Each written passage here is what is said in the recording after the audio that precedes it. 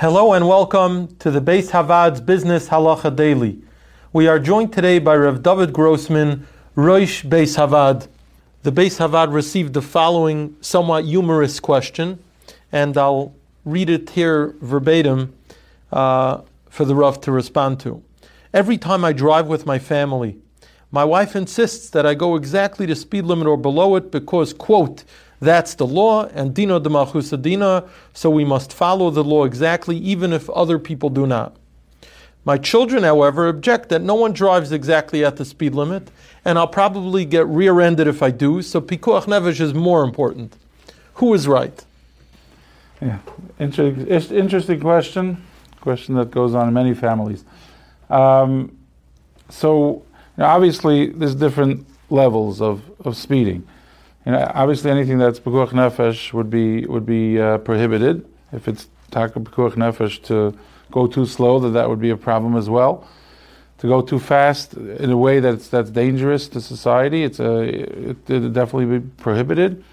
In certain cases, I've heard psakim that maybe not in this case specifically, but Rabbi Yashiv has said that a person who's, let's say, falling asleep at the wheel or drunk driving, he could have a din of halacha of a roidev.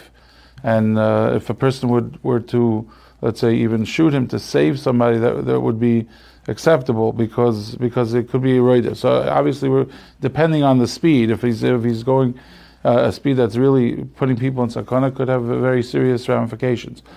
The exact speed limit is something is questionable, because in this case, dina malchusa dina would really only apply if it's something that's generally accepted amongst the entire population. I mean, you could see in as far as enforcement, many people go 5 to 10 miles per hour over the speed limit, and they'll generally not get ticketed or summoned for that. Right. So it seems that just from the customary practice of the police, they seem to be allowing that to go, and would that impact as far as what the Rav is saying? Many people that put their car on cruise control 9 miles per hour. I think there's even like an unwritten law that up to 10, anything under 10 would not be ticketed. So, if everybody's doing it and that's really built into the law, many of these roads, they can handle much more, and they just do it that way because they know people try to push the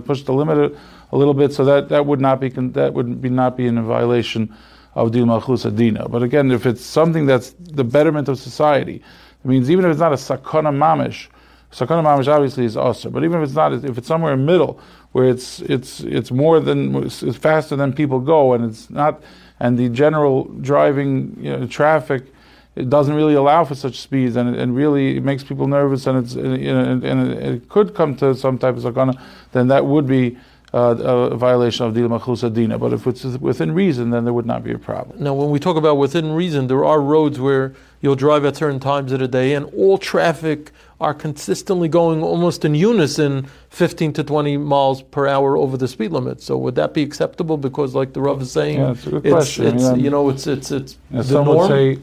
Some would say at 3 o'clock in the morning, even 90 right. miles per hour could be.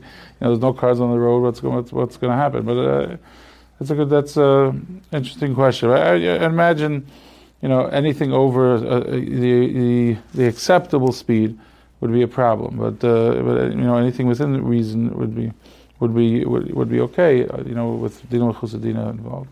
If you enjoyed this video and would like to receive additional ones or to sponsor future videos, please click the link below or visit beishavad.org.